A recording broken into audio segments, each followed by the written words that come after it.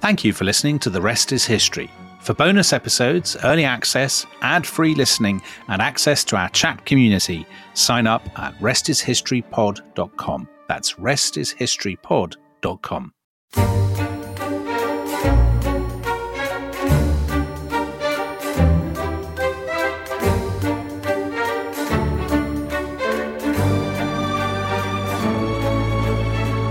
Welcome to The Rest is History, and to this, the return of the king of our Olympic podcast trilogy.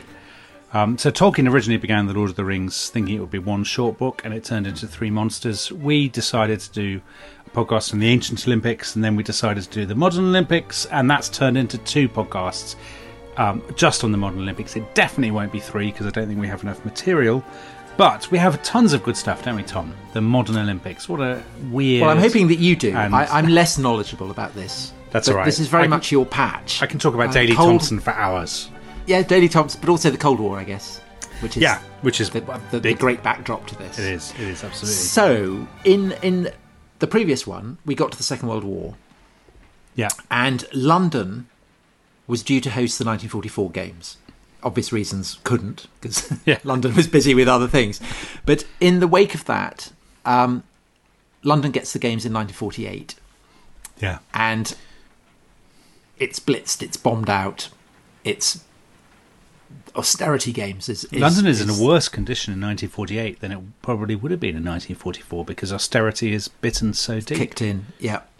So that we talked in the first part about the problems that people had with the swimming. People kind of contracting typhoid because it had been set in a lagoon, or getting caught up on the currents of rivers.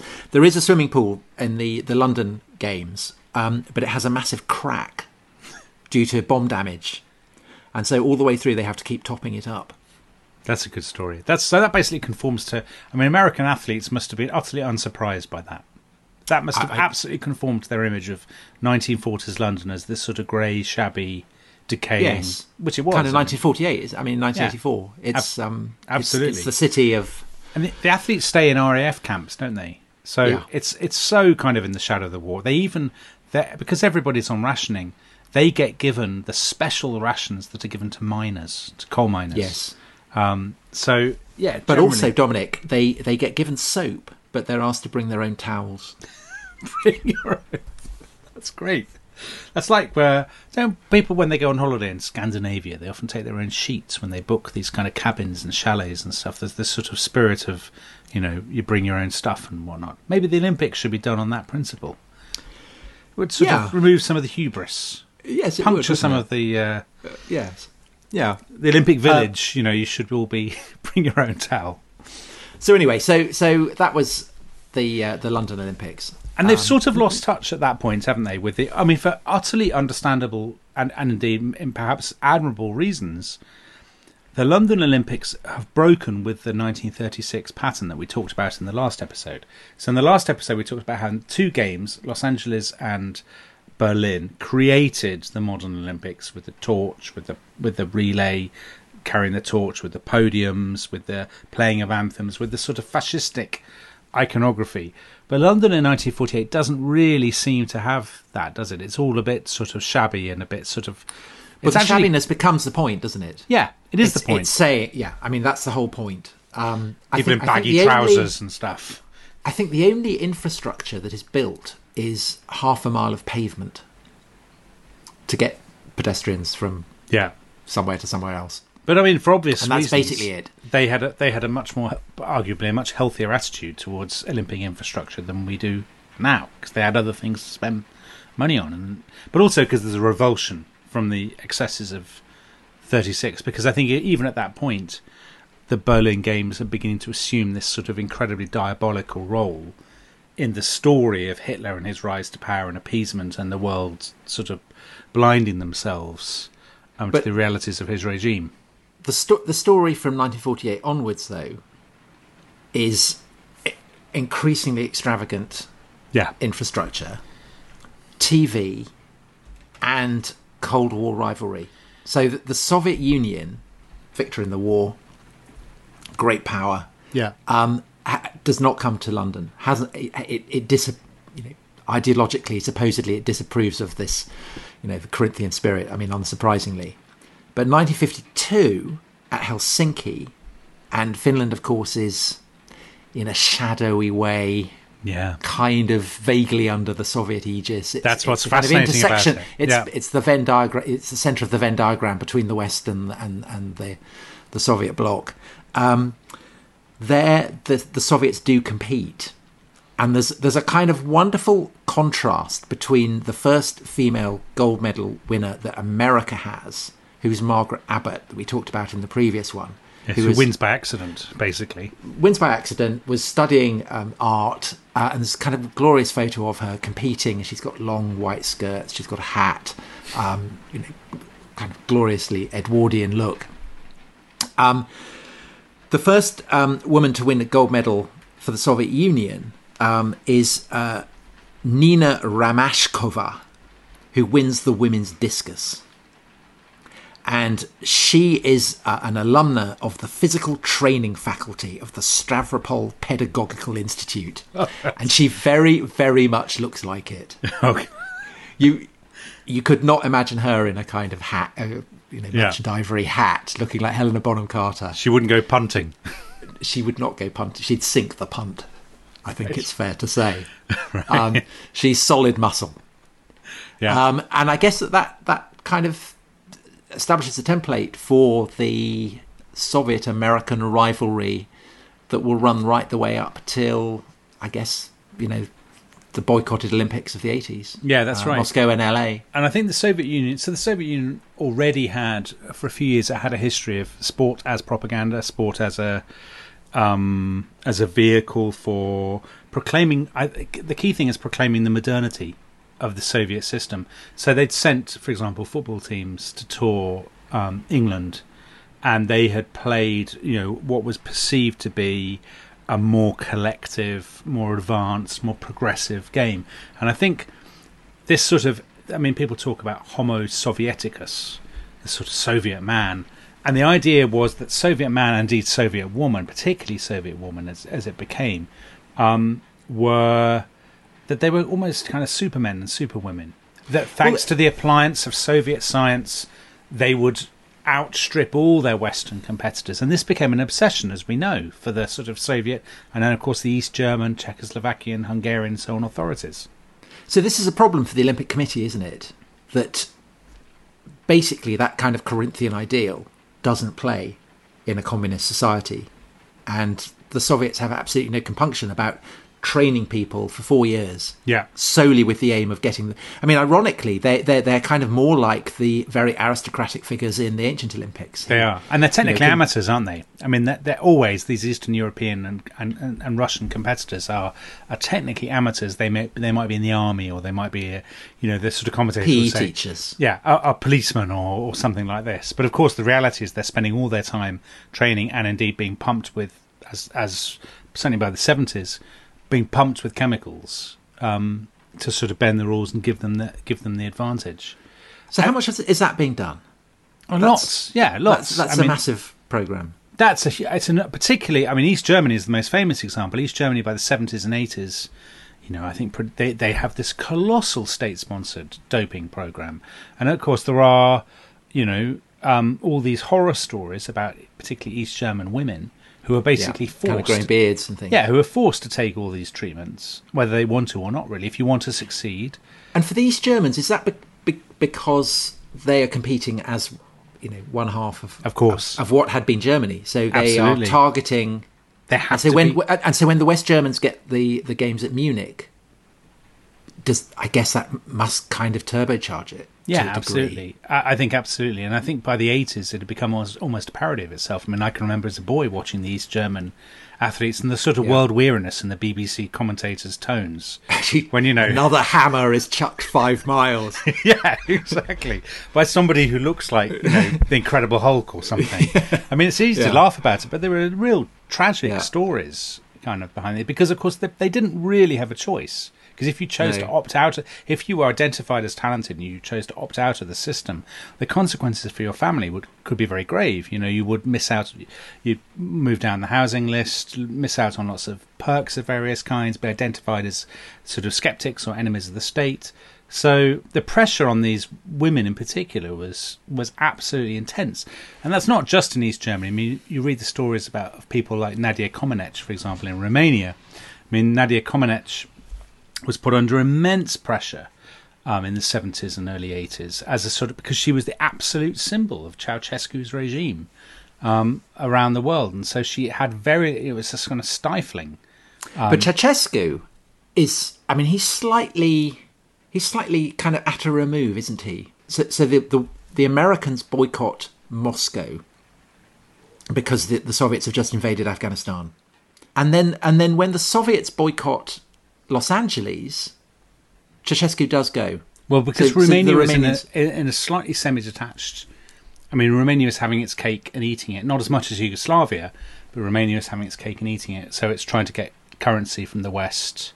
It's sort of positioning itself. I mean, this is one of the reasons Ceausescu was decorated by the Queen.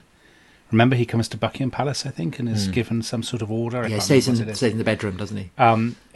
Because Romania is trying to position itself as the cuddly face of Eastern European communism, which obviously, ironically, it completely and utterly wasn't. But yeah, so Ceausescu he's trying to steer this.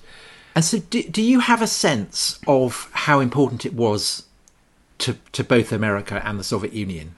Yeah, it's that they massively beat each other in the medal tables. It's absolutely massively important. So the Soviet Union is very successful in the 50s and 60s.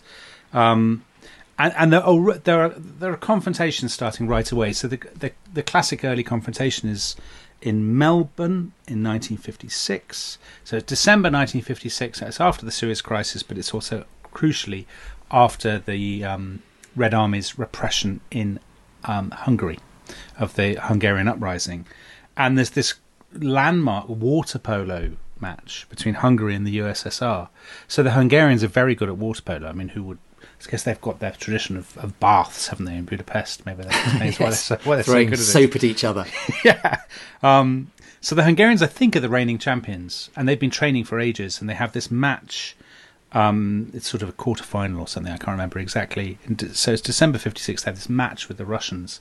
It's called the Blood in the Water match. That's how it's gone down, because there was so much fighting at the end. One of the Hungarians, a guy called Ervin Zador, is punched or elbowed. He takes his eye off his Russian opponent for a second to ask the referee something, and the next thing he knows, his nose has been broken and there's blood pouring from his face. The crowd, which was mainly Hungarian Australians, they start shouting, and a lot of them start spitting at the Soviet players, and it ends in this massive punch up. The Hungarians win 4-0. Hungarians win, and they win the gold medal, I think. But a lot of their players defect, including the guy who was blooded, Ervin Zador. He ends up being a water polo coach in California, bizarrely. Wow. Okay. So right there you have the absolute. I mean, that's one story. Probably the other very famous. The ice hockey. There's a famous ice hockey match. The Miracle on Ice. Lake Placid. When is that? That's 1980, I think it is. So that's played. Okay, so that's before the Americans have boycotted. Is it before the Moscow Summer Games? So yes, I think it's at the beginning of 1980, if I remember right, the Winter Olympics. I mean, if I'm wrong, listeners will correct me. And of course, it's amateur. So the people who are playing in the United States team are not professional ice hockey players. They're not the big stars from the NHL. The Soviets always win. And February 1980. The producer was telling us February 1980. I feel very proud of myself. And the Soviets, they always win, and this time they don't. And it's in front of this incredibly partisan American crowd, and these amateurs, I think they're basically college kids, they win. And it's this incredible shock. And actually that moment is probably the moment where you see you can trace the spirit of the LA Games 4 years later, the turbocharged American patriotism from the Miracle on Ice in Lake Placid, because there you suddenly have, because of course America doesn't get to play other countries. This is one reason I think why the Olympics matter in America far more than they do in, let's say, Britain or European countries. Because Americans don't get to play other countries very often in international sport. Because, of course, their own sports, they're the only people that play them. Dominic, you're not allowed to say that or you'll get in trouble. Well, other people do play basketball, fine. We got the basketballophiles who bombarded us with yes. demented tweets last time. But the American teams don't play international teams, do they? I mean, in basketball very often. So that's why they do occasionally play Iran at football. They do. They do. Yes, they do. Anyway, so this is all I get that. A bit of a sort of rambling. So on the Cold War theme, so then you got Moscow 1980. And Moscow 1980 is where it becomes, where the boycotts obviously start. And you know the weird thing about that, Tom, is this is Jimmy Carter's wheeze. You know, the Russians have invaded Afghanistan. But it was, I mean, I'm not saying this as a sort of, I mean, I'm not a sort of Cold War dove or anything. But I mean, it was a complete overreaction by Carter to boycott the Moscow Games, actually. Was it for kind of... to look strong? I think a lot of it was to look strong. He was perceived as weak. The election was coming against Ronald Reagan when Reagan was bound to... I mean, Afghanistan was already a Soviet client state. So the sort of rhetoric around the Soviet invasion of Afghanistan was pretty inflated, actually. And is that why, say, Britain went? Well, Mrs. Thatcher... put enormous pressure on the British athletes not to go, but there was politics doesn't get involved with sport. The British government couldn't legally prevent them from going. They put it. I mean, there was enormous furore in the newspapers. I mean, I've written about this in my most recent book in my series on Britain, and it's absolutely fascinating going through. But there was a real sense of debate, actually. So even in very sort of anti-communist newspapers, the Times, let's say, or the Daily Express. The letters pages, the editorial columns, they would often give views for and against, and people would be... the sports journalists in particular were adamant that it would be really unfair on the athletes not to go. And the athletes themselves generally wanted to go. I think Daley Thompson was asked about it, said he didn't give a damn about that. They were his words. He was great. He said, I don't give a damn about the Russian invasion of Afghanistan. I'm going to win gold. At one point, Douglas Hurd, who was Minister of State at the Foreign Office, he goes for a meeting with Peter Coe, Sebastian Coe's trainer, and tries to persuade him that Seb shouldn't go to Moscow. And Peter Coe's like, we're going.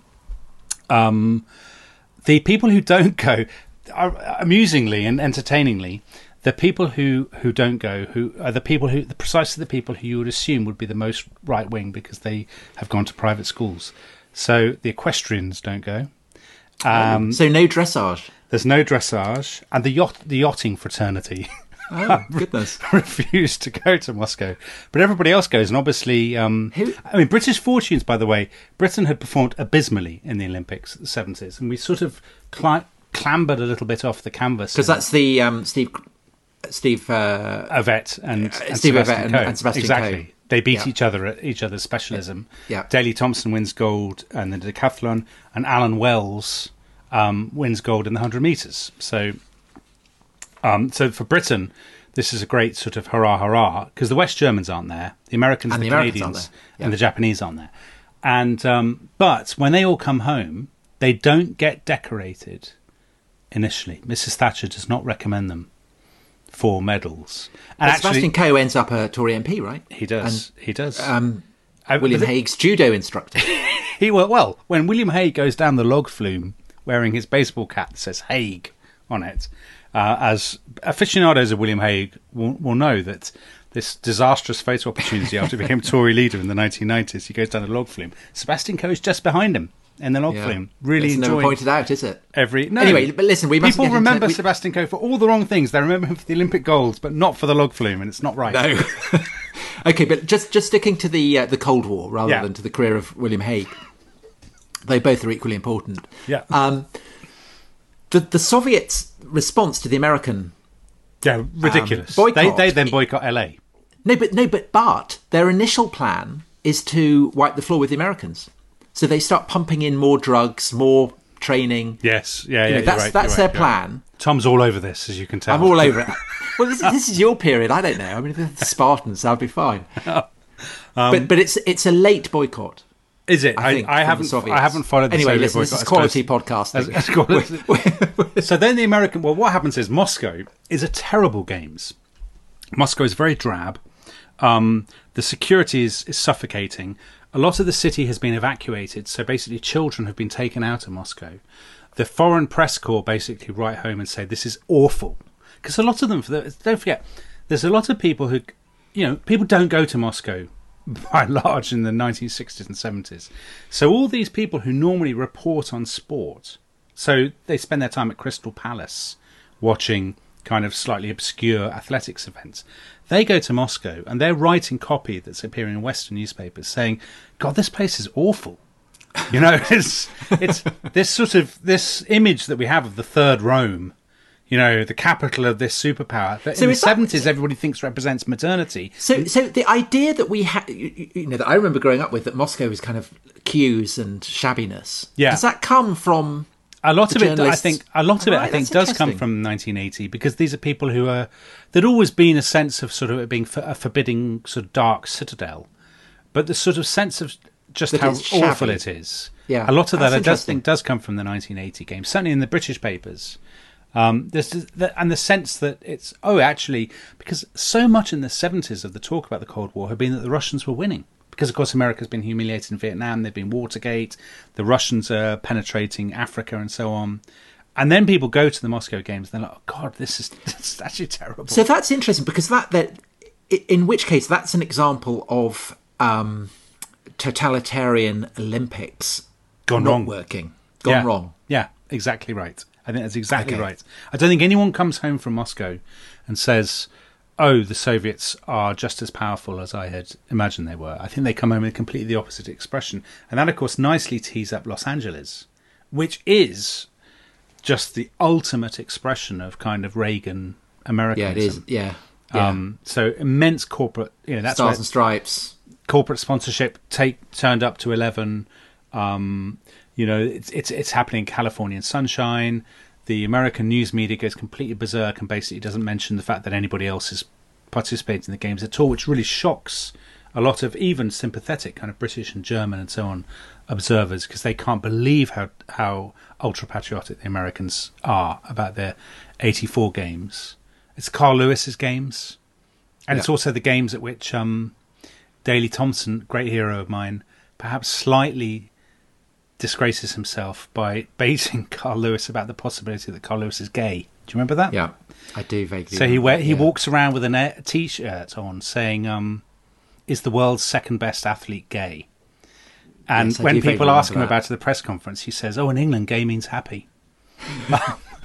Yeah, I do vaguely remember. But Carl Lewis, I mean, he was photographed wearing stilettos, wasn't he? Was he? Oh, I don't know. Where did you hear that from? Daley Thompson? Probably. I don't know. I think we should have a break here. Okay. I'm just going to check that to make sure that I haven't. I think it'd be great if this podcast is to be cancelled. I think being cancelled because you've slandered Carl Lewis. Well, it's not slander about his shoe choices. No, if he wants to wear stilettos, that's fine. But I just want to make sure that's right. So let's have a break. I will go and check that. Then we'll Daley Thompson of historical podcasting, Tom Holland. And I think that when we come back, we should look at TV. Well, we've got TV, but we've also got some very dark chapters we haven't talked about, Mexico and Munich in particular. Okay, so let's look at that when we come back. Okay, all right. Jolly good. Bye-bye.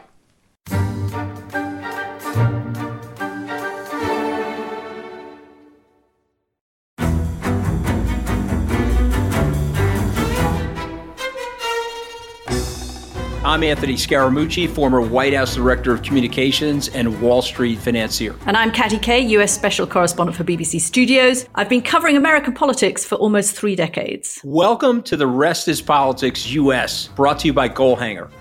Go on, tell us, were those donations you made, like Obama in 2008, was that idealism? Were you hoping to get something out of these campaigns that would serve your own business interests, for example? So I think this will either make this podcast incredibly successful, Katty, or people will be horrified and they'll shut it off right now, because I'm going to be very real with you. The Obama donation, I had gone to law school with President Obama. We were not classmates. I was a few years ahead of him. It was 2007. He was then Senator Obama.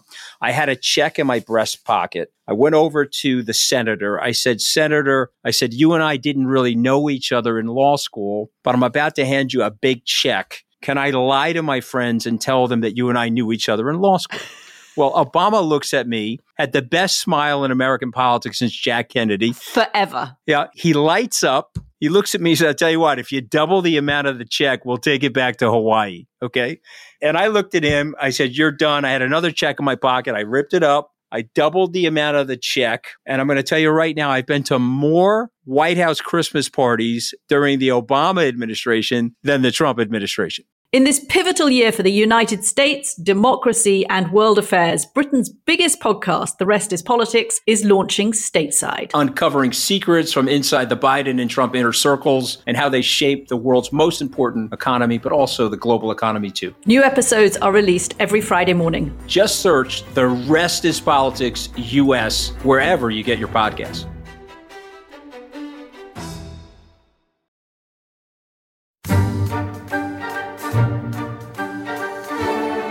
Welcome back to The Rest is History. Tom Holland, I believe you have something you want to say to the lawyers? I do. Okay, so yes, that subliminal memory that was floating around in my mind of Carl Lewis in stilettos is right.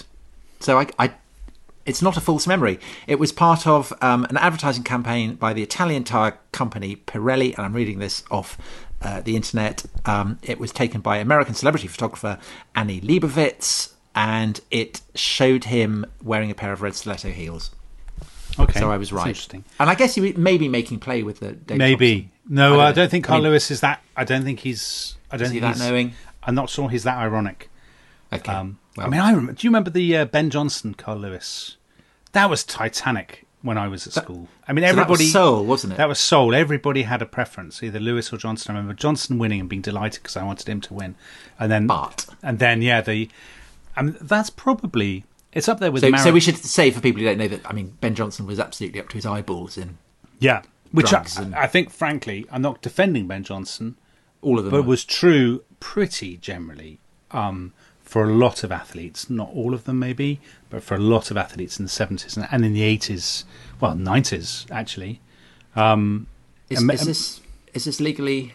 Well, I said not all of them. So if you're listening to this and you're an Olympic athlete, I don't mean in you. The 70s, 80s, and 90s. I definitely don't mean you. Please don't sue us. I mean the other competitors. I mean yes. The ones who did. Yeah. Them. But obviously at that point, by the Ben Jonson scandal was the biggest scandal probably in the biggest doping scandal in Olympic history, and has meant that ever since, apart from Thomas Hicks in the strychnine. Being given the strychnine and the egg whites and the brandy. Yes. Well, that's and of at course the time. Asterix in the Olympic Games taking that's at the time, magic potion. Yeah. But I mean, apart from the Ben Jonson scandal is a sort of supposedly a dark chapter in the history of the Olympics, but I mean, it isn't really compared with some of the dark chapters. Brilliant segue. So yeah, brilliantly done. That was superb. I'm glad you like that. It was like dressage. Even as I was doing it. See, had I been the judges would give you 10 points for that. Had I been a competitor in 1980, I wouldn't have had the chance to do that in Moscow. Yeah, but I could have. That was magnificent. You've podiumed with that. Yeah, one. Thank you. Okay, shocking. So the dark moments. So I think there are three games in a row, pretty much that are bad. The least bad of them is the last one, which is Montreal, and that's bad just for ludicrous overspending. So in that one, Montreal in '76, Canadian listeners, I know we have some Canadian listeners, and they will definitely remember this. The cost overrun by 720%. Montreal went $1 billion into debt, and they didn't pay off the debt for the stadium until 2006. I mean, just mind-boggling. And you know about the mayor, Jean Drapeau? Yes, the mayor. So who said a city can no more lose money on the Olympics than a man can have a baby. Right. Well, and couldn't say that now. He also he basically compared the Olympic Stadium in Montreal to the Acropolis. But it still doesn't work. The Olympic Stadium in Montreal has never worked. It has this fancy retracting roof that they've had to repair. Well, so I put this out I put this out on Twitter, and Canadian journalist James Menny replied, "If memory serves, the roof of the Acropolis was blown to bits after the Ottomans used it as an ammunition dump." I think it was actually the Venetians, wasn't it? But anyway, the point is accurate. Our roof fell in because of snow. Yeah. So Well, it was incredibly crooked. The main construction union had links to organised crime, and basically it's effectively bankrupted Montreal, and the city took decades and decades to recover. so that's bad. So that's bad, but not as bad as obviously the two previous games. So Mexico 1968. Mexico is a troubled country in the late 60s, huge student protests, a lot of police repression, and just before the games start, the Mexican government basically shoots and kills probably between 300 and 400 student protesters in the center of Mexico City. And the people who are most responsible for doing this are a special battalion called the Olympia Battalion of the Mexican security forces, who wear they were in plain clothes, they wear white gloves so that the other police won't fire on them, and they set up machine guns and basically machine gun the crowds.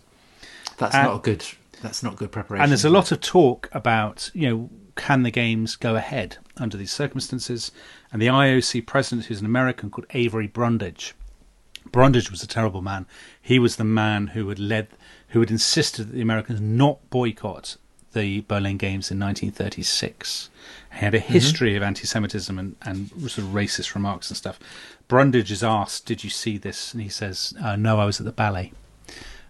So the Mexican Games go ahead, and then of course the Mexican. So this is the so this guy Brundage. That's the context for the really famous image from the Mexican Games, the Black Power salute. The Black Power salute on the podium. Tommy Smith and John Carlos. So that again is a terrible story. So they do the Black Power salute and of course they do it in the context. Martin Luther King and Robert Kennedy assassinated in 1968 in America. America's in the Vietnam War. It is racked by protests. The civil, rights movement. The optimism is beginning to leak away. There have been race riots. It's all very troubled. And actually, against that background, merely doing a salute and a glove during the playing of your anthem doesn't really seem like such an incendiary. So Tommy Smith wins. It's 200 metres, right? I think it's 200 metres. There are three of them on the John podium. Carlos comes third, and there's an Australian who comes second, and he joins in. He wears a badge. Peter Norman. Okay. It's actually a nice story. He is the one who suggests to them about the glove, that they wear a glove each, because they tell him they want to do this. It's actually a story that reflects really well on all three of them. They say to him, we feel really strongly about this. We want to do this protest. And they say to him, do you believe in God? And he says, yes, because he's a member of the Salvation Army. His Salvation Army background. And they say, well, that's why we want to do it. And he says, oh, I'll support you, And they are basically banned from the Olympics forever by Avery Brundage, American, head of the IOC. And Peter Norman, there's a lot of controversy about this in Australia, whether it was for sporting reasons or for other reasons, but he doesn't get into the Australian team for the next Olympics. A lot of people have always thought that was because he was basically blacklisted, because he had shown support for these two guys. So that is the most famous image by far, one of the most famous images in Olympic history, but it's one from which the Olympic movement emerges with no credit whatsoever, I would say. Yeah, there's a kind of considerable sense of moral bankruptcy hanging over the Olympics throughout the 70s and 80s. Well, Munich is shocking. And this is the worst, It's a terrible story, really. So for listeners, most listeners will know this story, but for those who don't, September the 5th in Munich in West Germany. It's Germany's first chance to host the Olympics after 1936, so it matters enormously to the Germans that they present this sort of new face of Germany to the world. And 8 members of the Palestinian Black September organisation, they invade the Olympic Village. They take 11 Israeli athletes and officials hostage. Right at the beginning, they kill 2 of them, a wrestling coach and a wrestler. They kill and torture them really horribly. I mean, it's a terrible story. And so this is in the context of the anti-Semitism that had stained the 36 games. Yeah, as well. So it couldn't. So from the perspective of the Olympics, it could not be a worse story, right? I mean, because it's a reminder. You can't help think back to 1936. Yeah. But the sort of adage about politics and sport don't mix is comprehensively demolished by this incident. The terrorists then go with the hostages to a military airport, and there the Germans launch this disastrous, botched operation to rescue the hostages, which basically ends up with everybody being killed. all the hostages are killed, and I think all the hostage takers. And this is the some of them get away because then yes, of course, not all the hostage takers. They get hunted down, right? By the Israel has this Operation Wrath of God, as it's called, Mossad. There's a brilliant book about this by a guy called, I think it's called Ronan Bergman, called Rise and Kill First, or Rise and Strike First, or something, which I reviewed a few years ago. Really riveting read. And of course, Steven Spielberg's film Munich is all about this, about the hunt for the people who planned it, and so on. And again, Avery Brundage is there, and he says, the politics and sport can't mix. The games will go on. So in other words, he's perfectly happy to have the games in Hitler's Berlin, and he thinks the games should continue despite the fact that one of the teams has just seen 11 of its members murdered. And you sort of think, well, if it's not going to stop it then, or postpone it, or do something, would you ever stop it? And I guess his answer would have been no, he never would. So yeah, I think. Go on, Tom. That I mean, that taint. Berlin Olympics, Munich, the greed, the Cold War rivalries. I mean, I think it is a kind of permanent shadow over any idea that the Olympics are a festival of. I completely agree. So when you mentioned in the last podcast, the first one we did on the modern Olympics, about David Goldblatt's book, and I was looking back at David Goldblatt's book, and he wrote an article just before the current Olympics, the Tokyo Olympics, in which he basically argues, he says, the Olympics should stop. They should be wound up. And he gives a series of facts, actually, which are, we've seen in our recent sort of lifetimes, Los Angeles, Seoul, Barcelona. I mean, Barcelona is probably the one great success story because it really raised Barcelona's reputation. Massive. Yeah, the city, because the city is the star of that, right? Yeah, and also Catalonia, I think, a big boost to Catalan nationalism. But also, I mean, it's the one that after the end of the Cold War, so the old Soviet-American rivalry is slightly put to bed. I think that's right, and I think it's probably the least tainted. So then you have Atlanta, 1996. I mean, an awful games. It's a pipe bomb attack, but also it should never have been given to Atlanta. Everybody agrees that. The organisation was poor. It was a complete sellout, kind of Coca-Cola, and it should have been Athens. Because it's centenary. Yeah, I think the Sydney Games are pretty good. But then Athens is. I mean, it's a financial disaster, isn't it? Just before the financial crisis as well. I mean, you think what happened to Greece just a few years later, that they'd blown all this money on the games. It's kind of lent and kind of like the IOC are like dealers. They're like the kind of mafia encouraging people to get into gambling debts. They absolutely so that then they can take over their sports shop or something. I mean that's what it felt like with Athens. Yeah, agreed. That Greece got horribly stiffed, basically. I mean, the Beijing Games were obviously an advert for the Chinese regime. No doubt, no one would sort of dispute that. The London Games... A magnificent monument to Blairism. Well, everybody in Britain loved the London Games because we did really well, because we made a... We like the Queen. Daniel Craig was in it. But it was very expensive, and it didn't increase participation in sport, which everybody claimed it would. And it left London with... I'm not going to say the Olympic Park is a white elephant, but it is a bit of a white elephant.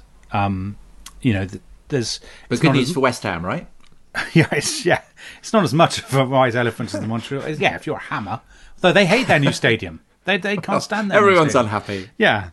And then what was the last one? Rio. I mean, Rio, terrible story. They didn't...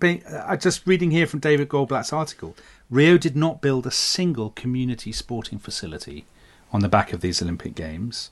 And they forced out 60,000 people to move out of their homes to make way for Olympic infrastructure. I mean, that's kind of... I think that's pretty indefensible, actually. Yeah. So these... I mean, the stats are extraordinary. Goldblatt says, no modern games, with the exception of Barcelona, has ever raised a host city's rate of economic growth, level of skills and employment, tourist income, or productivity. It's a complete myth that they raise the level of sporting participation in their country. Actually, lots of people watch the Olympics on TV, but they don't then emulate that's the sort of claim that these people, Olympians, I admire these athletes tremendously who've dedicated their lives to the pursuit of glory and all the rest of it. But the idea that they inspire others is dubious at best. I mean, they may inspire some. Kid in the ghetto dreaming of dressage. That's always yeah. I mean, who didn't grow up in a slum dreaming of synchronized swimming? That's always the claim, isn't it? But I think the truth of it has always been much darker, and we shouldn't kid ourselves. I think it has right from the beginning, because you think about all the the human zoos, and all that stuff. It's kind of monstrous, really. So this is all very bleak, isn't it? And if it's not bleak enough, I'll tell you this. There's an extraordinary story about I came across a Japanese marathon runner called Kokichi Subayara. I'm sorry if I've pronounced that wrong. Oh, is this the one in? So he's at Tokyo. Helsinki or Stockholm?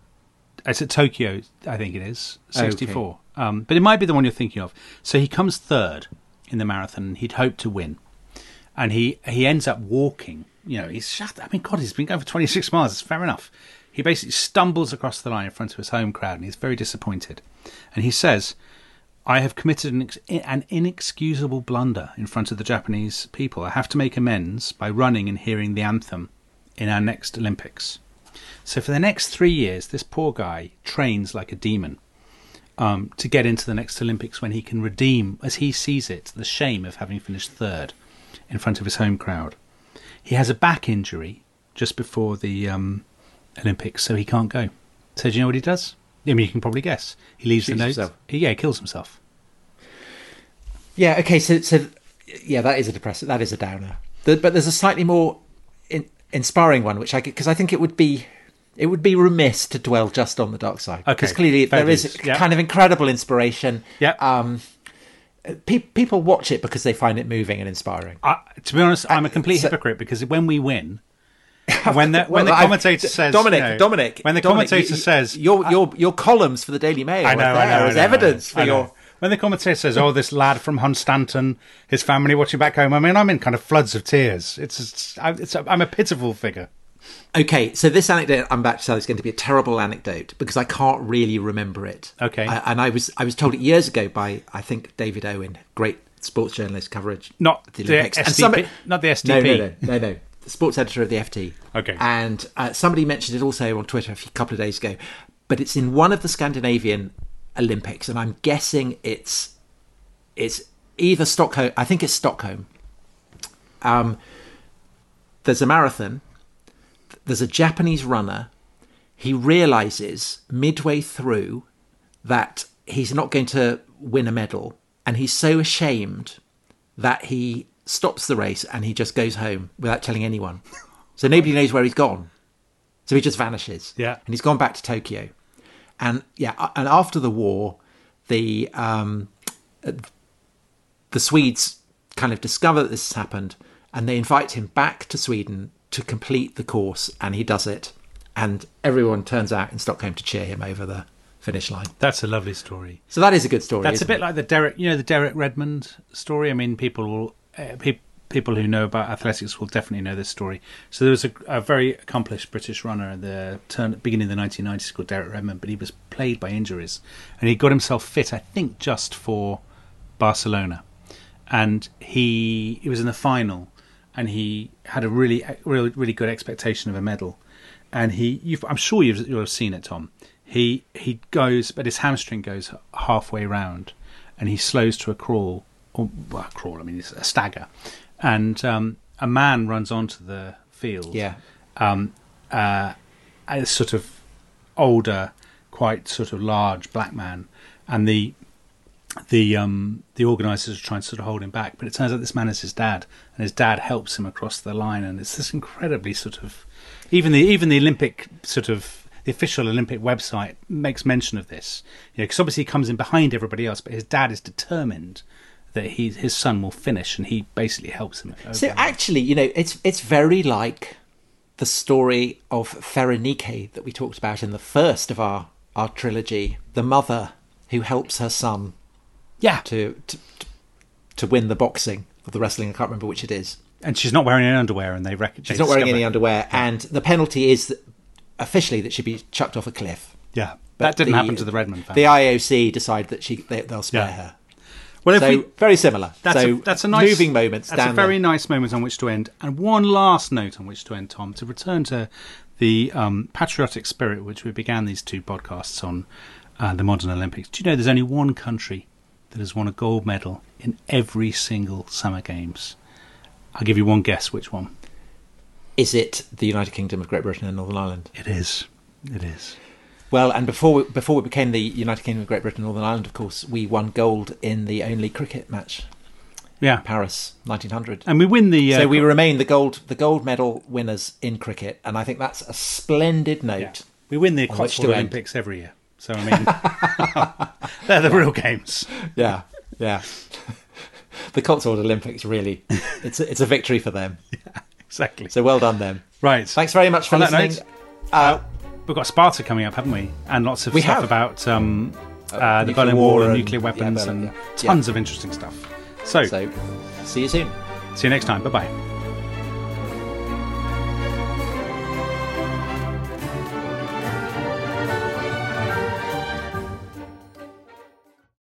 Thanks for listening to The Rest is History. For bonus episodes, early access, ad-free listening, and access to our chat community, please sign up at restishistorypod.com. That's restishistorypod.com.